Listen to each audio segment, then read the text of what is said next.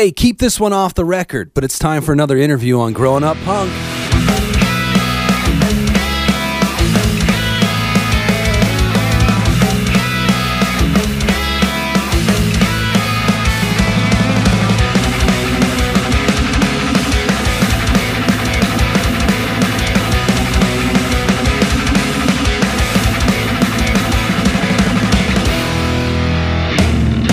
Hey, welcome to 2020, friends.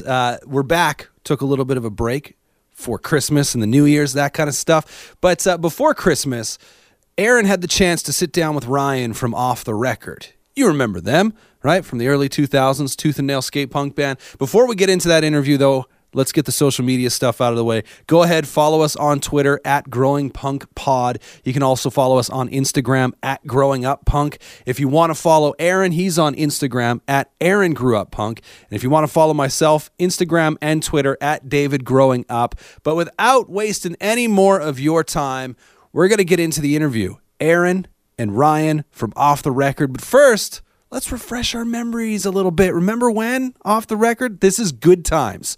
And Off the Record on Growing Up Punk. And then on the other side of that, it's Aaron and Ryan, and they're talking. So stick around.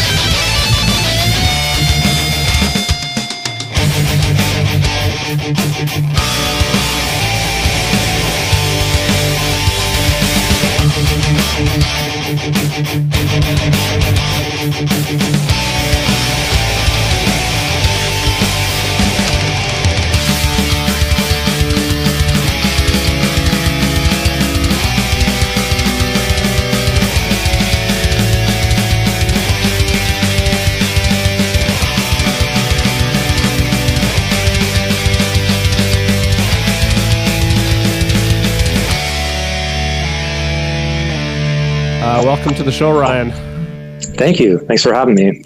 Yeah, so we were just chatting here before I hit record and just getting some tidbits about the band, and so I figured we don't want to miss out on anything. But let's kind of like pull it back a bit to just kind of what got you into music. You know, kind of what age were you? What was going on in your life at that point?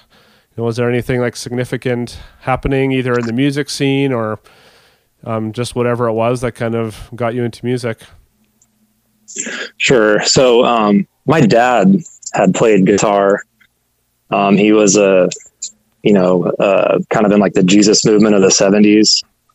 playing in an acoustic type band. And I never really showed much interest in it growing up. I saw him have it out and he'd be playing it and whatnot. But in the summer of 92, my good friend Chris, who actually became the bass player of Off the Record, had to spend the summer in San Francisco with his dad. So I was kind of left without my friend. And my dad thought it'd be a good time to teach me how to play guitar, kind of occupy my summertime.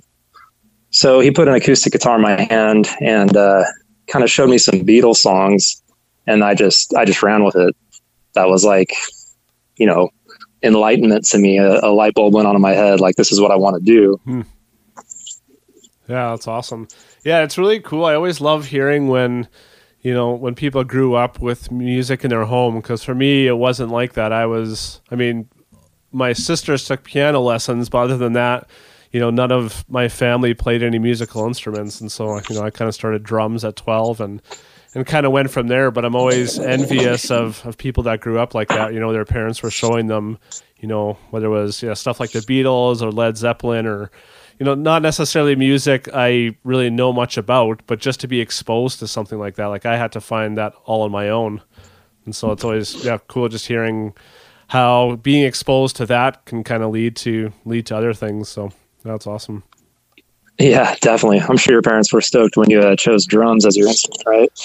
Well, especially when it was like aggressive music that I wanted to listen to. I bugged them lots about that, but yeah, it's good. Like I've said before, they had no context of what underground heavy music or anything of that. They wouldn't have even known mainstream heavy music or rock music. So instead of them being the influence on me, I was the influence on them. So they can say that they heard XPX first from me.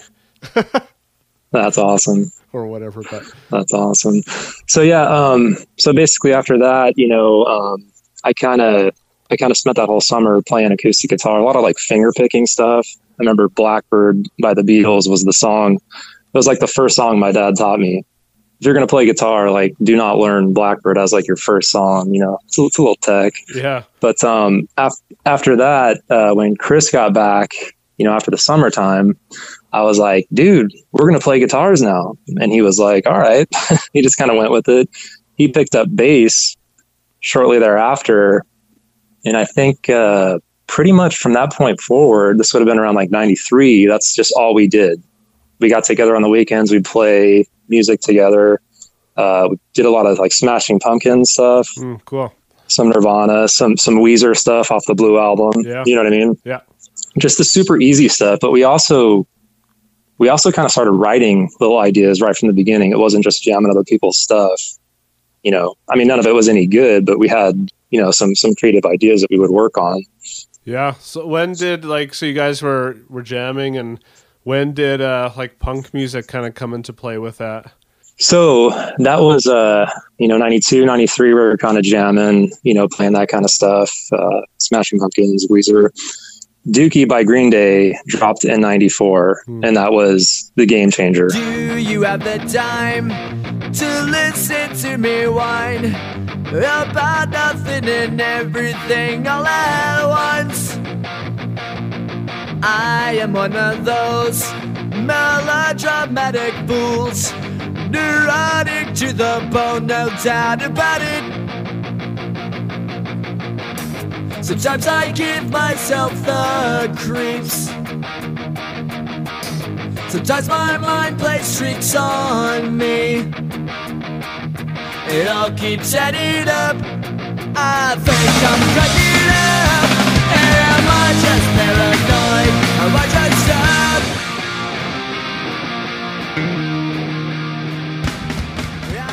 Yeah, I've heard that one. I remember,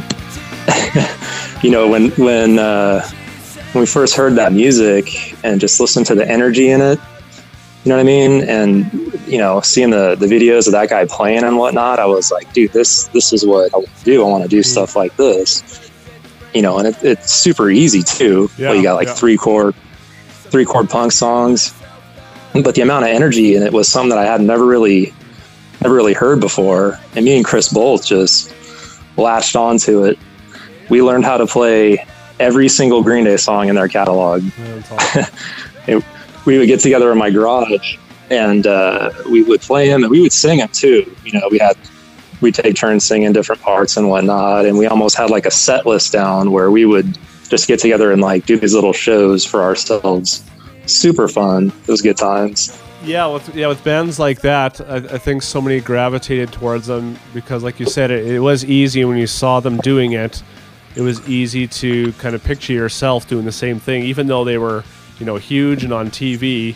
It wasn't something that seemed so out of place that you wouldn't be able to do it. So, yeah, I mean, yeah, absolutely. Was there what was the music scene like? And what was the city that you grew up in or that you're from?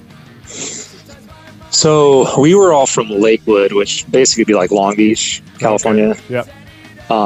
And, you know, super just kind of spoiled with, you know, all the music acts that are in this area. Right. You know what I mean? There's so many bands that came out of this area, but, you know, as a fan, you're spoiled with all the bands that are playing. But if you're trying to be in a band, you're kind of on like the losing end though, because the competition is crazy. There's thousands of bands playing every single night in like a 10-mile radius in LA. You know what I mean? So it can be a little challenging, but, so what were as far as the music scene, as far as the music scene, I mean, we're talking 94, me and Chris were freshmen in high school. It was like Green Day, Offspring.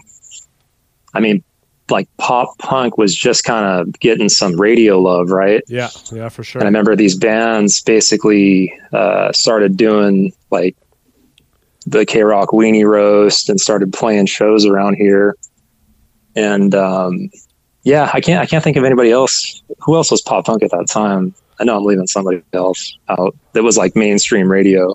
Yeah, well, those were definitely the major ones, kind of until maybe a few years later when, you know, bands like New Found Glory and Yellow Card, and that might have even been, you know, a number of years after that. But that's like late 90s. Yeah.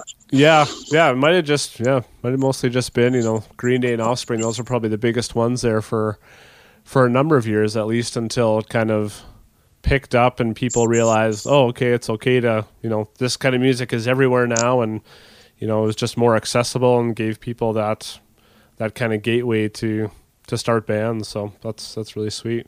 Do you recall what some of those bands were in that area that were maybe like gaining momentum? Like, is there any cool stories of bands from that area that you kind of start or saw, you know, from the beginning and started seeing as they were just kind of growing their career?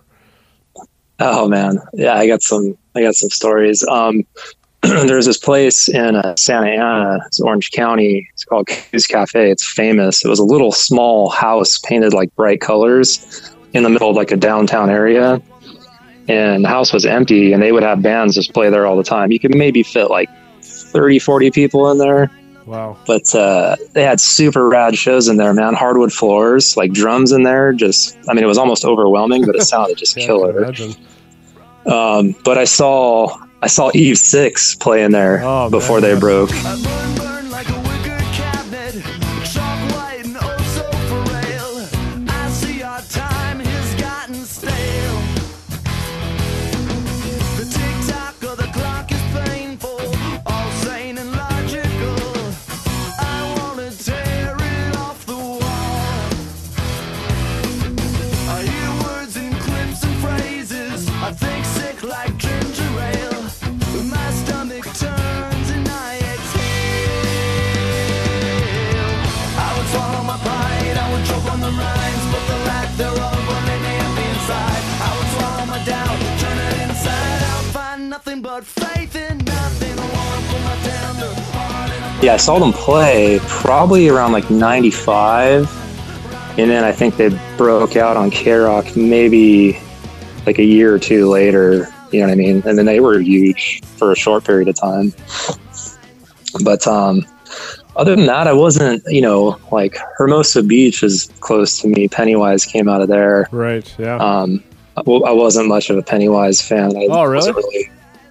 No, I wasn't really my thing. Which is funny when, I'm going to jump ahead for a second, but when Tooth and Nail put out the promo flyers for the record that was released, you know how they always did the whole, it sounds like, and then they list some secular bands. The first one on there was Pennywise. Yeah. And we all laughed at it because none of us really listened to Pennywise. But, were you guys more like towards the strung out kind of end of things, the more kind of metallic sounding?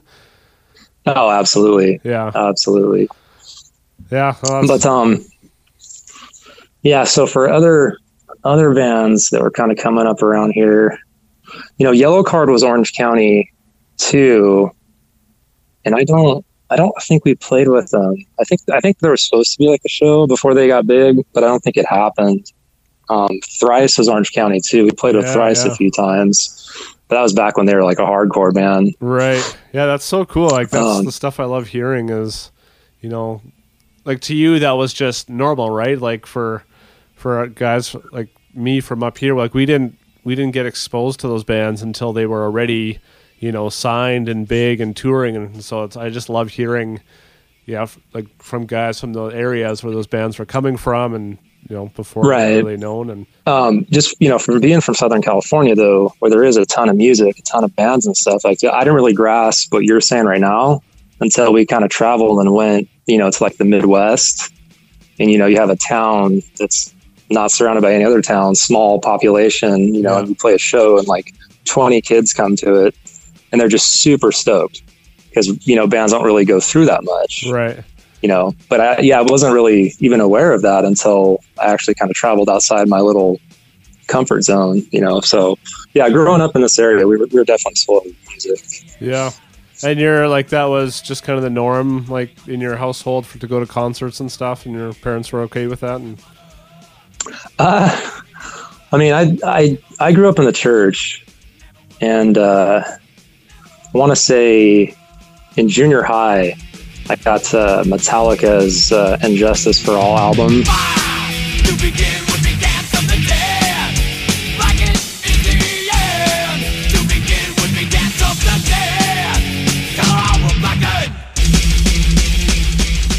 And my dad was not happy with it.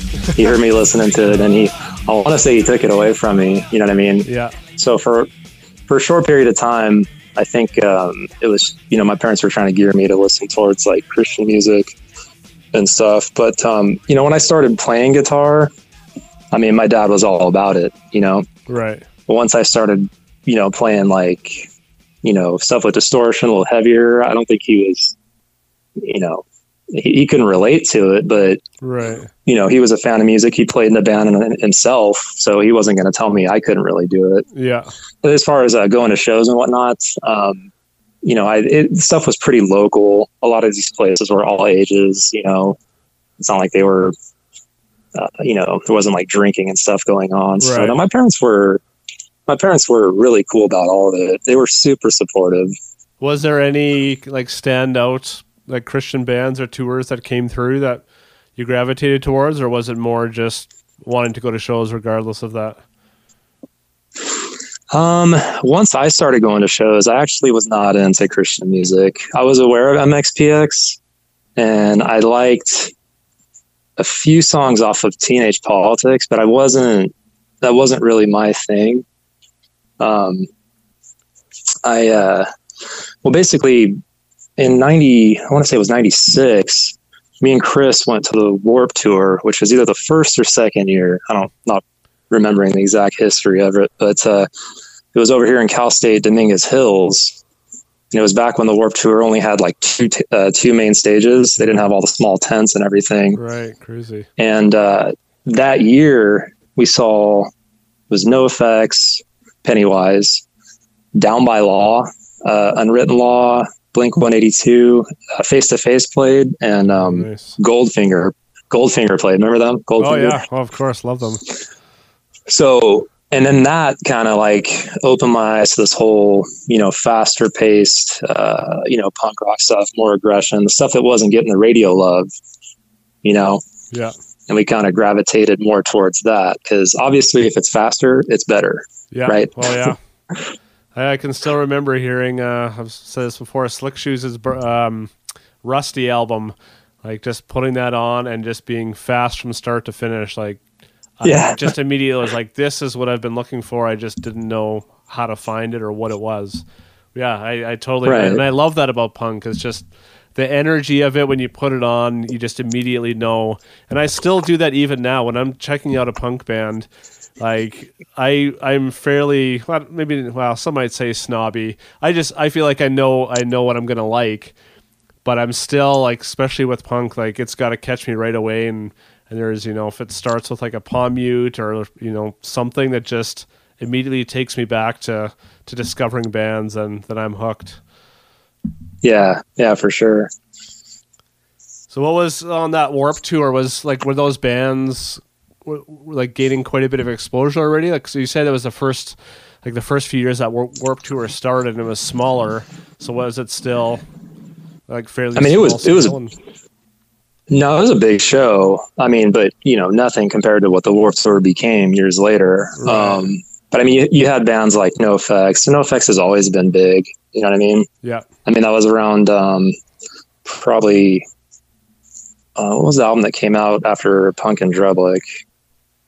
The Heavy Petting Zoo, maybe around that era. Yeah. So I mean, NoFX always had notoriety. They were big, and same thing with like Face to Face. Right. They've always kind of been big, especially since they broke out like on the radio right in the beginning, right? Yeah. They had like radio play, and then they kind of just never kept on the radio. But so no, it was a big show, and people, the energy at that Warped Tour, I'd never really seen people just getting destroyed in a pit like that. I remember me and Chris looking at it, being like, "Dude, this is what it's all about right here. If you can play music and have people, just destroy themselves in front of you, that's the ticket."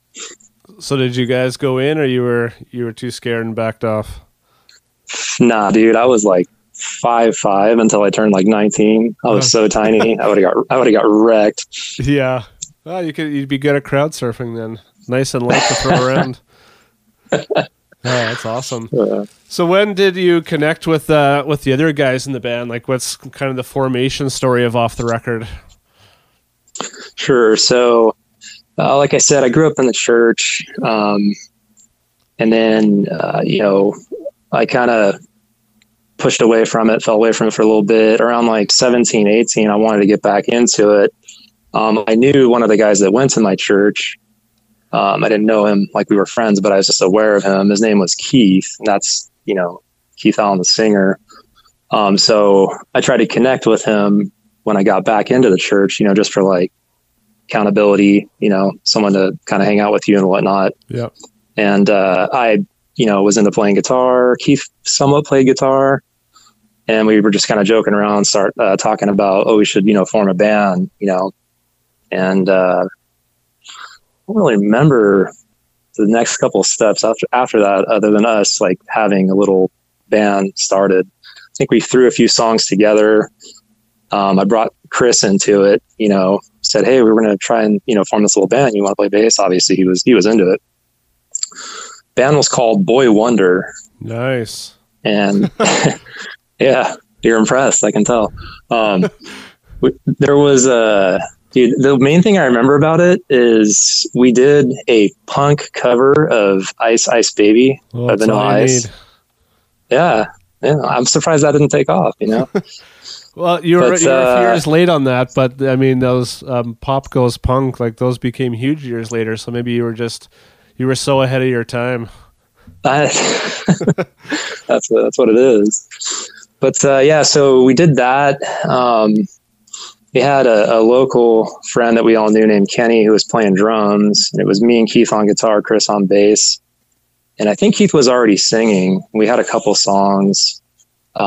We played maybe like 2 shows. And then I got asked to be in another band called All Day Long, who maybe had a little bit more notoriety. They were playing somewhat bigger shows. So I just upped and bailed on Boy Wonder. I kind of left them hanging there. They carried on for a little bit without me. I want to say they did like some ska stuff too. The music changed. I mean, that was right in like the hot era of ska, right? Like 95, like Real Big Fish was, big. Or no, I'm sorry, this would have been like 97-ish, but still ska was like the thing. Yeah. I think like Voodoo Glow Skulls were like on fire at that time.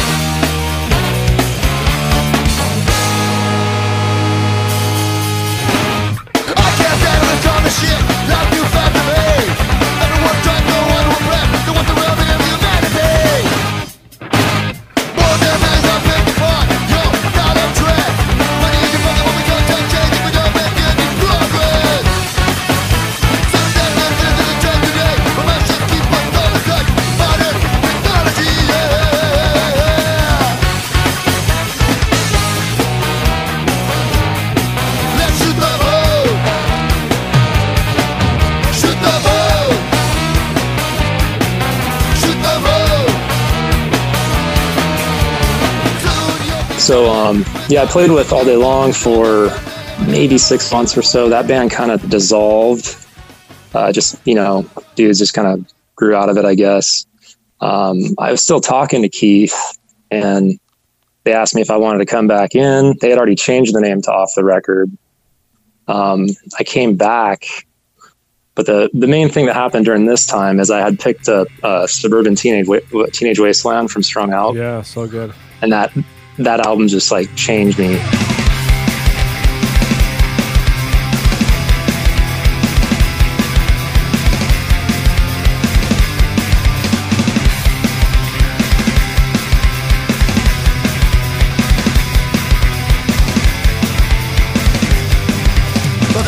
Got a letter in the mail, so the red shirt, thought you're gonna go to jail, put inside a cage, and forced to enlist. Well, I laughed, and I want the party, levels ones, and qualified, be shipped off to fight your fucking wars. Cause war's not about policy, religion's about economy, and I'm not down to set your country free. Everything I thought I knew about guitar kind of changed me a little bit. I love that guitar tone, you know what I mean? The boosted mids, like around 14K, right? Yeah. So I came back in, we kind of scrapped all the songs, and then we just started writing all the songs that, would end up being on the album eventually. So at this point, were you guys were you trying to make this a full-time thing, or when did it turn from kind of a just for fun or let's play music to we should pursue this and get signed? I don't think any of us really had anything going on at that time. I think Chris was going to college, like City College. But other than that, I mean, we were working kind of like low key jobs. I don't think there was a lot going on. It wasn't really a decision that was made. Like we sat down and planned it out. Yeah. I think as we started playing more, and then, people started showing up more and more. We started getting asked to play more shows. I mean, we were obviously just kind of drawn to it, but it wasn't really a decision that we made, like we're going to full on pursue this. Right. Dogwood actually is from San Diego. Right. Which was maybe like an hour and a half south of us. And, they were the biggest thing in the area. Slick Shoes was probably like an hour to the north in Redlands. Okay. But they didn't play a ton of shows in like the LA area. And maybe because they were out touring, maybe like the country, I don't know. But yeah, Dogwood would play a lot in Orange County and in LA County, and we would always, jump on a bill with them, always with them headlining. But I mean, they were good shows. Dogwood would sell out places. Yeah. So were they kind of your connection to Tooth and Nail, or did they kind of push you guys to pursue things further? No, I mean, we played shows with them, but we didn't, we weren't like super tight with them. You know what I mean? Yeah. Cool guys, but we didn't, they were doing their thing. Dogwood was already like established though. You know what I mean? With what was the label they were on? Rescue? Yeah, Rescue. They had their label run before, and then they did the independent. And so they were doing their own thing. The Tooth and Nail thing came about just because, when we were playing more and more shows and whatnot, we were like, well, dude, we want to record. We want to have a good album. Yeah. I think it was more about that than like wanting to be signed. We just wanted a good album. So Keith handled all the business stuff. Keith was really good with, dealing with all that kind of stuff, which was nice because none of the other dudes in the band wanted to deal with it. So he was, putting out contacts with people, trying to see if anybody was interested. I want to say we talked to Epitaph at one point. And I think we basically talked to them. I think we sent them a demo or something. Yeah. And, they ended up passing eventually. And then there was a band on BEC, which was like a Tooth and Nail, spinoff or whatever. Yeah. Brandon Ebel owned that too, called Flight 180. Yeah. You familiar with them? Yeah. Well, yeah. So there's a dude in that band named Chris, and he worked at Tooth and Nail, and he kind of vouched for us and kind of pushed us, I guess, in front of Brandon. And that's basically how we got on Tooth and Nail. Is Chris from Flight 180 was like our connect. He got us in. And Brandon just liked the demo enough, or was there, how did that work back then? Did they fly out? Did they want to see you guys, or kind of see if you were wanting to be on the road a whole bunch, or was it just like, yeah, we like the demo, cool, put it out? Yeah, and see, that's what's weird. I've heard stories of other people getting signed where, they come out, they check them out, they take them out to dinner, they do like a full conversation, like, what's your plan, Yeah. For us, we never talked to anybody. It was like, Chris from Flight 180, kind of liked it. He's going to vouch for us. I think Keith was friends with him. Though Brandon was never involved. I think at that point he wasn't really involved. They had another dude at Tooth and Nail that was there was another guy there that was kind of running the show in terms of being the AR. Is that Bill Powers? Yeah, that's his name. Yeah. So, no, nobody ever contacted us. They never came and saw us play. We eventually just got contracts, and, being teenage kids, we signed them without even looking at them. Yeah. Oh, that's really interesting. Yeah, because that's such a totally different story than I've heard with pretty much all the other bands. And I wonder if some of that is just with, punk being so big then that it was like, yeah, they sound cool, and they'll put it out and just kind of see what happens, right? If it goes well, then great, we'll pursue them more, and if not, then whatever. Yeah, I think that's more of what it was, because it wasn't we had some history of shows that we had played, you know what I mean? I don't know if they asked other bands that maybe we had played with, right? But it wasn't, they didn't really come and look into our history or anything. So I don't know exactly how that made the decision. I think you're right though, because around that album came out Remember When came out in 2000. Okay. And in that year there was 10 Tooth and Nail punk albums, right? That just got fired out. Yeah. And everybody was being funneled through the blasting room too. I think the Tooth and Nail had a group deal with the blasting room at the time. So I think you're right though. I think it was just kind of well, let's sign these guys. Let's see what happens. Right. So you guys remember when it was recorded at the blasting room? Yeah. Yeah. I mean, even that itself, that's an amazing experience to, even if, to me, if nothing else even came of it, just to have, that opportunity, which I think is, which I've heard in other bands that signed Tooth and Nail. I don't know whether it's Aaron Sprinkle or, a handful of other guys that bands went to. It's just just an awesome opportunity to get in with a producer that otherwise might have been impossible. Oh, for sure. I remember when we signed the contracts, and then we kind of started discussing the next step, where do you guys want to record? And I think we were living in the realm of reality. We weren't going to ask for some, super famous dude. Yeah. But we actually had requested Joey Cape from Lagwagon. Yeah. Because he did that Atari's album, that Blue Skies one, I think. Oh, yeah.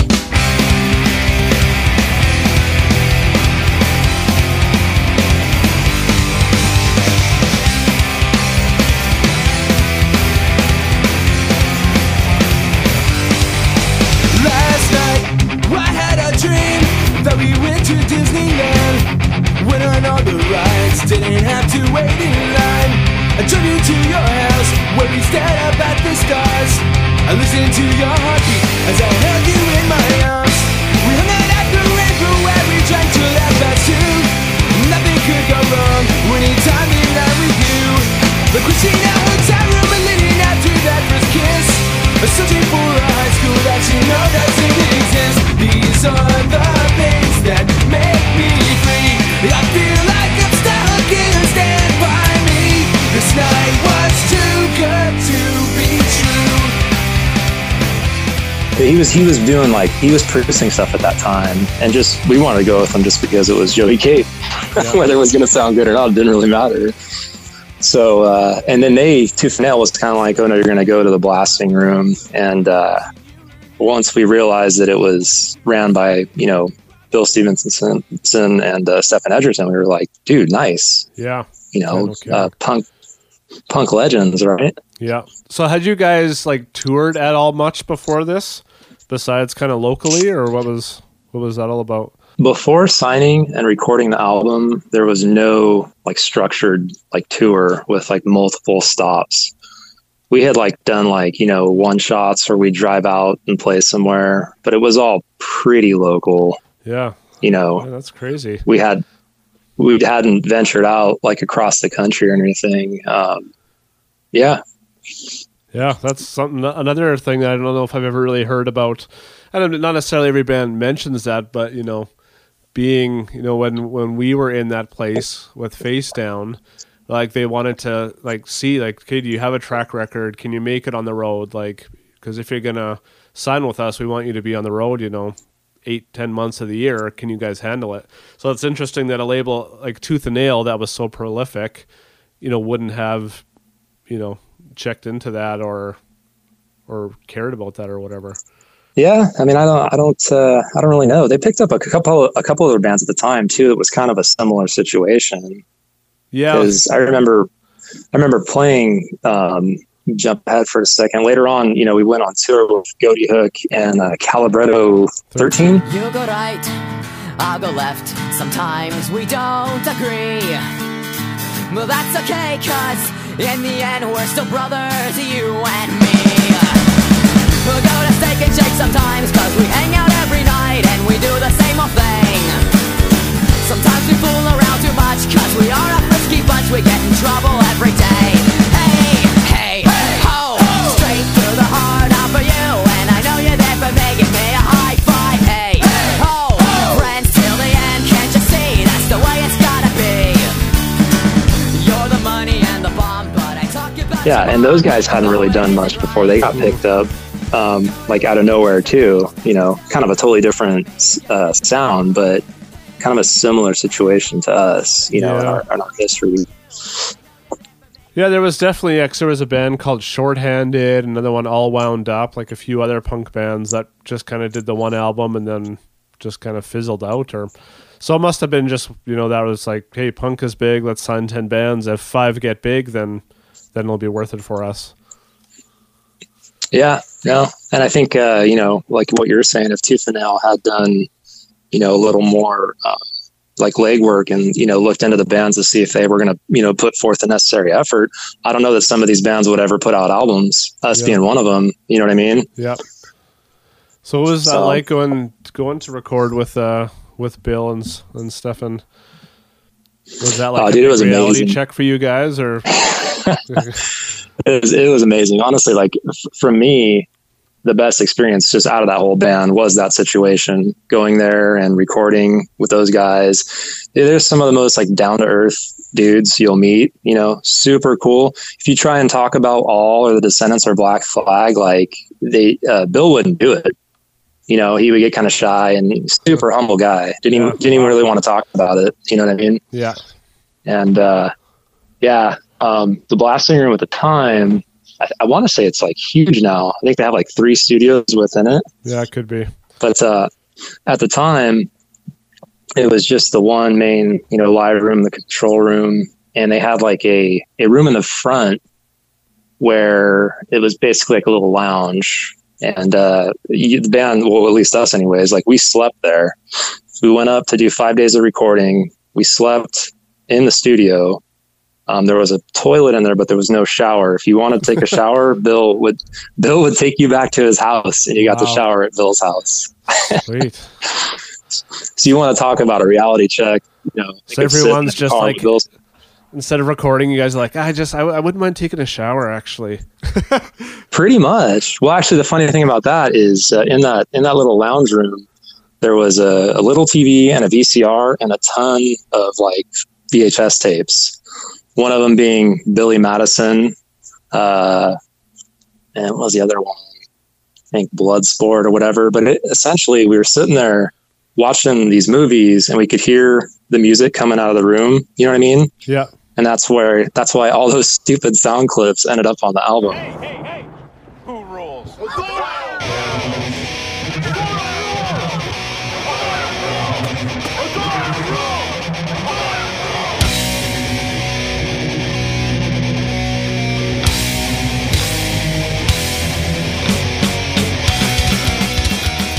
Yeah, I wanted to ask You know what I mean? about that because I've had multiple people mention that. Like, what was with Billy Madison? And which is funny because when that album came out, I would have had no idea what Billy Madison was. Like, I, was maybe a bit more sheltered than some kids, and we didn't even have a TV until I was probably a teenager later. And so it wasn't until like years later, I don't even know when I would have picked up on that was a thing to put movie clips in music. So. Yeah, that was just like a joke thing. It was like, hey, we should throw some of these in the songs. Yeah, I mean, I'd heard at that time there was a lot of bands that were doing that, putting clips in their albums. Like Lagwagon was doing it. I think Strung Out had done it too. And I think it was more just like we were sitting in that room, kind of going crazy, right? We were in a different state. We didn't have a lot of money. It's not like we could go and visit the city, hang out or whatever. We were like confined to this room. And I think we were just kind of losing our minds a little bit. So, we'd see something in the movie we were watching and we're like, oh dude, like that has to go on the album. That has to go on there. Awesome. And like each time we did it, right. Like, after we finished a song and we're like, oh, we want to put this sound clip on here. Like Bill's face, less than pleased. Yeah, I was going to ask you how you felt about that. Especially Saturday Night Ride, with the O'Doyle Rules thing, covering the intro. You know what I mean? Like he was like, "You sure you guys want to do it?" And we're all laughing. We're like, "Yeah, dude, it's gonna be great." Oh man, but so yeah, I mean, it was all in fun, dude. I mean, we weren't ever like really serious about anything. You know what I mean? Yeah, it was all just having fun. Well, and like looking back on it, like that's what makes that album stand out is something as silly as just putting on some quotes, but right, people remember that, and so it almost makes the album more memorable because it gives it something else besides the music to kind of attach it to or whatever. Yeah, for sure. It gives it some character, right? Yeah. I guess. Were they pretty like hard on new bands coming in, or were they like fairly graceful and kind of helping you guys since this was like your first major recording project? So, they had us like rough demo stuff for the sake of production, and to be honest, not that many changes were made from the stuff that we had going in. I think mainly maybe with like some vocal stuff, but they didn't like restructure songs that much. Okay. And then, Jason Livermore, he's the one that engineered it. Super cool guy also. I think when Keith started doing vocals, he kind of wanted to like gear Keith to kind of soften up a little bit and not be as like aggressive, like raspy and whatnot. Yeah. And when it wasn't really working, I think he was just like, well, dude, just do whatever you want, So, I mean, I think they tried to shape it like a little bit, you know what I mean? But at the same time, dude, like we were, I was 19 or 20, like I obviously knew it all. We knew it all. I remember him telling me like, dude, your tone, your guitar tone, it's like super scoop, And I was like, yeah, that's where it's at. You know what I mean? I want to hear all like low end and fizz coming out of the cabinet. Yeah. Well, I remember that guitar tone standing out I don't know if it's just kind of a heavier metallic sound to it, or I don't know. I'm not I play guitar, but I don't really know any technical stuff about it. What drew you to that guitar sound? I had a Carvin tube head and like a PD cabinet, and that distortion is the holy grail of distortion pedals. The Boss Metal Zone. Yeah, nice.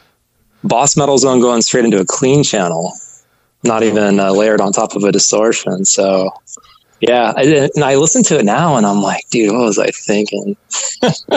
You would change that if you could? Well, I mean, your tastes change over time. You know what I mean? And like now I'm all about like warm, like Marshall tones. You know what I mean? The scoop sound is kind of like something that I would want to stay away from. But for the time, it worked though, because especially the songs that we were writing, like if you're doing pinch harmonics every 2 seconds, you want them to stand out, and that tone really they all stood out, all the squeals and stuff that really stood out in the mix. That. Yeah, I remember like first hearing that and loving it just because it kind of had that heavier sound to it. It was different than say like Goaty Hook. I mean, they never really had great sounding records to begin with, and I don't really know what the story is with that, but I remember loving just. I wouldn't say there's necessarily like shreddy parts, but like the more metal influence. And so what were some of those influences on that, like besides Strung Out, like you've mentioned? Was like bands like Metallica still kind of influencing you in your playing? No, it was never Metallica. I was never that big of a Metallica fan. And Dan, the other guitar player, we were both kind of like Lagwagon, like I was saying before, Suburban Teenage Wasteland, which if you listen to that album, you can kind of tell that I was trying to copy tones a little bit. Yeah. I wouldn't say I hit it, but I was going for it. Yeah. And then also another album that you can actually hear, on the Remember When album is Good Riddance, Ballads from the Revolution. Oh man, that album was incredible. That's just that good, fast, hardcore stuff. You know what I mean? Yeah. Because I wanted to kind of combine like some metal aspects, but like with some of the faster, hardcore type chord structures, which songs like Remember When and Empty Room kind of have that. You know what I mean? Yeah. Yeah, man, that opening track is Remember When the opening track on that? Yeah. Man, that song, like me and my friends, we would just crank that up so loud. Like we just love that, that minute or minute and a half intro of just those guitar parts playing. And was that like a conscious effort? Like, let's start the record with this kind of. No, I got a funny story about that song too. So, when I wrote that song, like the metal intro kind of came about from like live shows. I mean, when we played, like Chris, the bass player, would just go crazy, running around and whatnot. But like I noticed that people in the crowd would really latch on to these like metal breakdowns. You know what I mean? Oh yeah. And that being one of them. So every time we played, we opened with Remember When.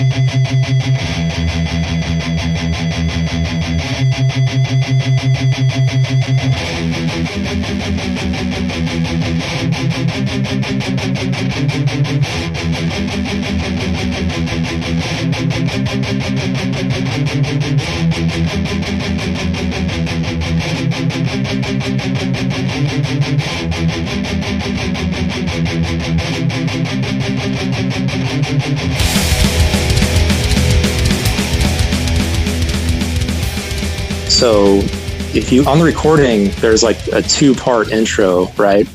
There's the chugs, and then the drums come in for a little bit, and then it breaks and it goes to like 2 guitars just palm muting.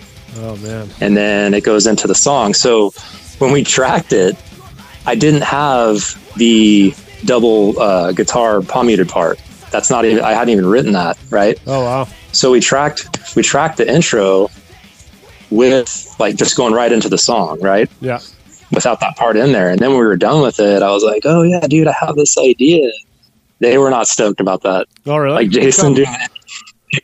Well, because he had to cut tape and like fit that part in there. You know what I mean? We had to go back and track it. I remember them being like, dude, how come you didn't say this before? And I was like, well, I didn't really think about it. There was a couple things that were just like last minute deals, you know, in the blasting room. The end of Cheap Thrill too, with the acoustic thing. Yeah. And Keith yelling at the very end. That was like super last minute. Just kind of like, hey, what would happen if we threw this in here? So yeah, well, I mean, that's some of the beauty of being in the studio. I mean, you don't want to have it so uptight that you're just doing exactly, you know, the parts that you had prepared. Like sometimes things just kind of come to you because you're creative and all you're doing is playing music all day, and there's, you know, different ideas rolling around your head. So I'm glad you guys got to put those on, because those definitely add to the magnitude of the record. Yeah. Yeah. So you guys, you put out this album, and then what kind of happens next? So you hand the album into Tooth and Nail. Do they like roll out like a promo kind of thing for you guys, or is it just like, cool, record will be out this day, hope you can book some tours? Tooth and Nail actually did a decent amount of promotion for the album. I saw some like ads in magazines for it. Yeah. I mean, not like full page ads, but I mean, we weren't worthy of that anyways. Yeah. You know what I mean, they did put effort into it. They sent out those little postcards with like the album cover on it. And, they honestly did more than I expected. But so when the album came out, I remember we got CDs, and I think we were told that we needed to like sell a certain amount on our own. Like on tour. And I don't remember what the number was, but I remember getting a bunch of them being like, all right, we need to clear these, you know, within whatever amount of time. And there was no tour help from Tooth and Nail at first. You know, it was kind of just like, you do what you got to do. We set some stuff up. I think the first tour we did was with a band called Sick of Change. Man, I actually just did an interview with them a few days ago. No way. Who'd you interview? Rich and Travis. Yeah, that's awesome. That record. Dude, those guys are so good. Those guys are super cool. Yeah, super cool. Awesome. Yeah, so we went on tour with them, and like, dude, Sick of Change was like doing it pro style already. They like, I think Rich actually had bought like a straight like tour van. Like one of the nice ones with the captain chairs and the TV in it and everything. Oh man! So the first time we went out, they took out a couple of guys from our band in their bus, basically, and me and Keith were rolling around in his Toyota Tacoma, you know, to follow up. But it was a good tour, and on that tour we hit up Cornerstone and played the Tooth and Nail stage. This would have been... Yeah, what year was that? This would have been... I want to say it was 2000? Yeah, I was there... 2000 or 2000. I was there in 2002, and I don't think I saw you guys there, so must have been... No, it was definitely... Yeah, it was 2000 or 2001, because it was right after the album came out, and the album came out in 2000. I'm thinking it was 2000. We actually had...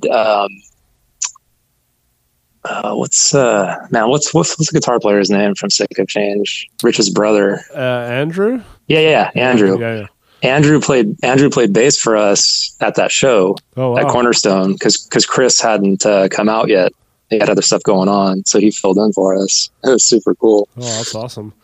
So was a show like that, like, were you guys well known enough at a festival like that where you would have had a good turnout? There was people that were kind of into it from, what I remember. I actually have some pictures from that show too that were taken from the stage. And I mean, I don't think the whole crowd was into it. I don't know that we had enough notoriety to where people had heard it, or not. Yeah. It was a fun show. I remember that. It was like 115 degrees. Yeah, that was cool though. I also remember that Further Seems Forever played that day. Oh, nice. Like for the first, I think that was like the first time, and it had the whatever the guy's name is that went on to do Dashboard Confessional. Yeah, Chris Carrabba. And I remember just being blown away by that band. I was like, holy crap, they are so good live. Did you guys like stick around for the whole week, or you just were there for the day that you played?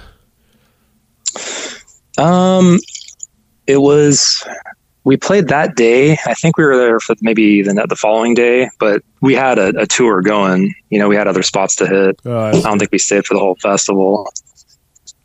Was that your first time at Cornerstone? Yeah. Okay. Yeah. I mean, that's a ways from you, but I know that was kind of a gateway for a lot of people once they went there and just saw so many bands playing and wanting to play there. And well, yeah, what were your thoughts when you got there? I remember just being just so blown away by it. Yeah, it's kind of a trip. We never really played like secular festivals, but the Cornerstone thing was different. In the merchandise tent, like all the stuff that was being sold, it was like a straight swap meet going on in there. Yeah. It was a little different. I thought it was cool though, where, you had bands that came from all over and they would drive in and just set up like shop with a generator and like jam, in certain places. I think Devil Wears Prada did that at some point, but no, it was cool. There was a lot of cool bands that were playing, and it was like a cool vibe. I don't know, me personally, like to camp there, I don't know. It looked a little rough. Those people were living hard. Oh, it was. You guys, did you play it, or did you like attend the festival? Well, I attended it in 2002, so I just graduated high school, and it was like a dream come true, tooth and nail day, and like it was insane. But yeah, like a whole week of that, you're tenting in that heat and barely eating because I was spending all my money on merch. And it's a crazy experience, but it was insane. Yeah, we got to play it 2 years in a row after we got signed. So I mean, that was another dream come true to to get to be there and be a part of it. And yeah, that was, I mean, by then, like that was like that might have already been when it was starting to kind of die down a bit. Right. Just the headline bands weren't as big as previous years, but it was still, I mean, it was still amazing. There was still a ton of people there, and just cool to kind of be, on the inside of it, so to speak. And so, yeah, that was a really, really cool experience. So how much did you guys tour off of Remember When? Let's see. Did that one tour, and then the other tour I was talking about, which Tooth and Nail kind of helped out with. We went out with Goaty Hook and Calibretto 13. And then that was pretty much it for me. Okay. For me and Dan. I mean, I think Keith had gotten married, and we weren't writing a lot of music. You know what I mean? It was just like, well, let's play these shows. The shows started getting less and less fun. Started playing a lot of like local stuff that some of them were kind of weird, like these church like one-day shows that they'd have in a gym, and they'd have bands from all over the place come around and play. And I just wasn't feeling it as much anymore. I guess my heart wasn't in it. Yeah. And the other guys wanted to keep going with it, so they did. But not a whole lot of touring from me. I want to say it was just those two. I feel like there was some other like short little runs, but nothing like major. Yeah. So you just kind of said, "Hey guys, I'm kind of done with this," and just stepped down. No, it was more, they wanted to move on and get somebody who, was more dedicated to it. Right. Yeah. And did you feel okay about that? Like, you just kind of stopped touring and stopped being the band, even though you'd, worked up to the point you were at? It was weird, I guess. I mean, it kind of came out of nowhere. I mean, I can see the other side of it, but I didn't, it hadn't really been discussed up until that point. Right. As far as not playing, in that band anymore, I guess I was okay with. It's kind of weird having, a band which you wrote a lot of the songs for, like, move on and keep playing those songs. That was kind of weird. Yeah. But did you keep up with the guys after, or you kind of just let them move on and do their thing? For a while I didn't really talk to any of them. I mean, me and Dan stayed in touch. I'm still in contact with Dan to this day. Yeah. Super rad guy. Chris, me and him had history before that, and I reconnected with him like a couple years later. I've never really fully connected with Keith. I think he lives on the East Coast somewhere. Oh, okay. And yeah, but people get older, they have kids. Yeah. Things change. So did you ever miss the band or being on the road, or you'd had enough in those few years? Did not miss being on the road at all. That's a big part of it too, right? Like, it's easy to be excited, like, okay, we're playing locally, we're getting more attention, we've gotten signed, but especially with you guys, because you hadn't toured that much, like, that's a whole other beast, to handle, right? Like, it's one thing to play locally or to go record, but when you're every day in the van, different cities, set up takedowns, sleeping on floors, like, it very quickly is like, okay, this isn't as glamorous as we maybe thought it was. No, for sure. That's like the one side of it that, like, a lot of people don't see. You know what I mean? Think about playing in bands, like, it's just all rock star stuff, partying, right? Yeah. But it's like, man, it's a lot of work, a lot of not showering, not sleeping. Yeah, there's a lot that goes into it. Yeah. And I just, for me, it wasn't. Just wasn't my thing. I mean, I liked playing, and I've, played in a few bands after that. But the desire was never there to be like, oh, I want to go out and tour again. Yeah. Yeah. But at least you did it and you knew. And I mean, at least it's worth giving a shot to say you were, in a tooth and nail band. And like, there's lots, I don't know, to me, that would be a cool thing. Maybe there's not as many people that care about that, but even still, I mean, the band, I played in, we've been done for 10 years, and like, I still love talking about it and, miss it. And so, right, it's a part of your life, right? You're growing, you're making memories, you're hanging out with your friends and doing stuff you never thought maybe you'd get to do. So it's, definitely a cool life experience. Yeah, no, for sure. I have a funny story too about that Goaty Hook tour. I mean, we're Southern California kids, basically, right? We're not familiar with like hard winters or any winter at that, right? Yeah. So, we head out on this tour and we're going across the Midwest. And I want to say it was like in January. Oh man. Nobody thought to pack warm clothes. Wow. We're out there in like shorts and t-shirts and whatnot, right? And I want to say it was North Dakota, right? It's snowing. I've never seen it snow that hard. Yeah. It was just snowing like crazy. We didn't have chains. We were so not prepared for it. I remember playing in this like small little basement, and it was maybe like eight kids were there.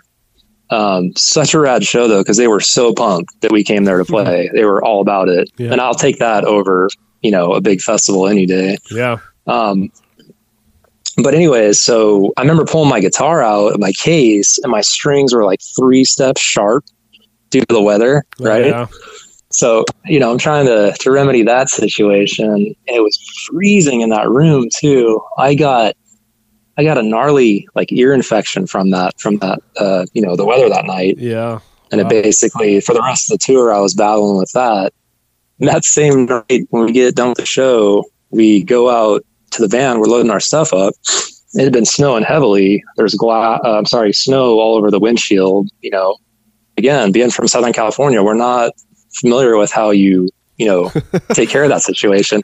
You guys got like scrapers for that stuff, right? Oh yeah. Get the snow off the windshield. So we're kind of like trying to get it off. Chris has this great idea. He's like hitting it, right? Oh, no. With his fist. And he's like, no, you just hit it and like the snow will come off. I think even somebody said like, dude, you might break it. He's like, nah, hits it one more time and it just cracks all the way through the middle. So we had to go and get the windshield replaced. And it was just like, man, it was rough, dude. I mean, I'm sure you have like harder, tour stories, but I just remember because there was no money. You know what I mean? Yeah. There was never any money in this. Yeah. We lost money like every time we went out. So to have to shell out an extra, whatever it was, a couple $100 for a windshield, it was just a kick in the teeth. Yeah, we had kind of the opposite. So for us, it was nice because in the winter we could go tour the States and get away from the winter.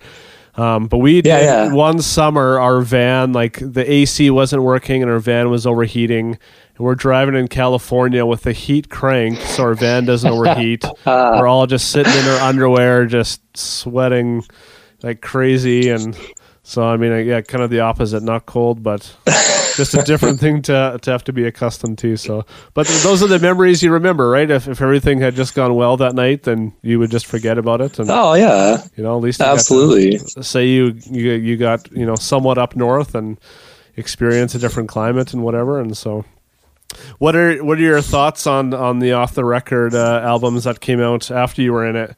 Just being one of the primary writers beforehand, what's that like?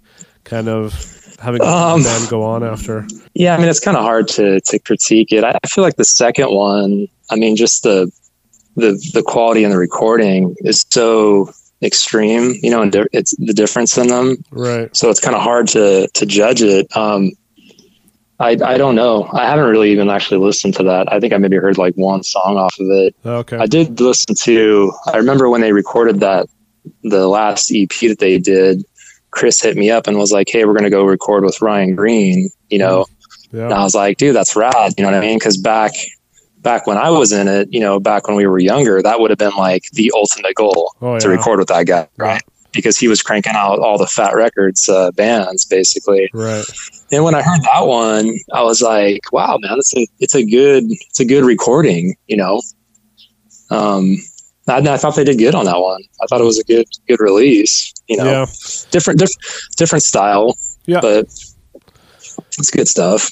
Yeah. I'm definitely interested to talk with Dan more about that, just because I remember, I mean, well, with the second record, not being on Tooth and Nail, then kind of having a different sound, I wouldn't have known that, there was different guitar players in the band or whatever. And so I just remember being kind of thrown off like, oh, this isn't what I expected the next Off the Record album to sound like. So yeah, I'm excited to kind of hear the story behind that and what went into that. So, well, actually, Dan left when I left.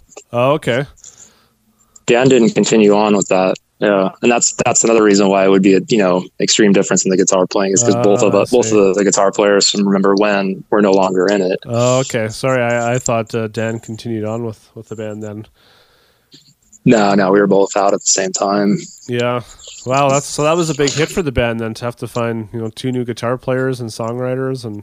Yeah, I mean, I guess there was a couple different dudes that went through, as a guitar player. I think they had like 3 or 4 different people come through and play. But, I mean, at that time in this area, everybody was in a band and we had played with so many bands that I'm sure it wasn't too hard, to find somebody. Yeah. Yeah. Cool. Yeah. Well, we're going to wrap this up here. Yeah, man, I love getting to hear all these backstories and, I just kind of nerd out over, just random information about touring and recording. And do you know, by any chance, how many albums Remember When sold? I'm always intrigued to kind of hear that. I do not. I remember Keith like looking into it for SoundScan, and I don't really remember, as far as Tooth and Nail on that album goes, I could tell you what the recording, I want to say, cost like around $16K, okay, somewhere around there. And they gave us a $3,000 signing bonus, which we threw straight into a drum kit. Oh, okay. You know, Yeah. and while it seems, you know, kind of insignificant, like at the time to get anything, we were like, heck yeah. So $3,000 was, you know, we thought we made it. We were going to quit our jobs over that. Man, if only you knew. When, Right. when has anybody ever said, "I got $3,000, I've made it"? other than punk band guys. That's right. That's right. You know, it didn't take much though back then. Man, I remember just signing to Tooth and Nail. I was like, dude, this is as good as it's going to get. You know what I mean? Yeah. Because if you're in a punk band, like really, what is there to do beyond that? Right. I mean, aside from like commercial fame, which just isn't realistic, but like, I mean, obviously like Epitaph and Fat Records would be like above, you know, Tooth and Nail, but Tooth and Nail was up there. Oh yeah, for sure. Yeah, cool. So in ending, I like to ask kind of a top punk records. So you mentioned that Strung Out one, and you know, Good Riddance and Lagwagon. Do you have favorite albums from those two bands, or any other bands you'd like to mention? Are we talking from like that era, or just like? Well, yeah, it could be that era, or if you want to do ones from that era and also from now. I'm also intrigued to hear what guys are listening to now as well. Sure. So yeah, definitely back then it would be Strung Out, Suburban Teenage Wasteland. I would go with also Good Riddance, Bells from the Revolution. Yeah. And I would also say Bigwig, Stay Asleep was like a huge influence in what we were doing. Yeah. From that era. And if you want to jump ahead to now, Ignite, the last album they put out. Man, love that so much. Such a good album. Did you hear that they're breaking up? Yeah, I did. Yeah, I saw that. Dude, I'm so bummed about that. But anyways, so yeah, the Ignite, Protest the Hero, Volition. Oh, Canadian band. Yeah, dude. I mean that whole like tech stuff, you know, just really, it was my thing. You know, when I heard that kind of stuff, I was like, dude, these guys like took it to like the next level. You know what I mean? Yeah, even fast, like fast songs and the high vocals. You didn't mind? No, I love it. It's got that old like '80s like Iron Maiden feel to it. Yeah, for sure. We were actually on the same label as them in Canada. No way. Yeah, we never played with them. We were pretty drastic differently, but yeah, it was called Underground Operations. Was that for the first album they had? Good question. I don't even really know their discography enough. I just know that they had an album out on around the same time as ours came out. Still though, man, that's super cool. And then I guess I'd say my last one would be I was never really a big fan of Face to Face, you know what I mean? But that last album that they put out, which they recorded at the Blasting Room, I think it's self-titled. Protection. Oh yeah, Protection. Yeah. Dude, that album is so good. Yeah, so good. We did an episode on them as well, and we were just saying like it's crazy. I mean, they've had lots of really good albums, but I just love when bands that have been playing for 20 plus years can still put out one of their best albums, or maybe their best. Because I kind of lost interest in them for a few albums there in the middle, but yeah, that one was amazing, right? And I got to see them live recently, and it was so good. So. Yeah, dude, just the recording, everything is spot on that. They did a commentary release of that too. Yeah. It's on Spotify where the guys are just kind of talking about it, and it's just so rad. Yeah, I love that stuff. Good stuff.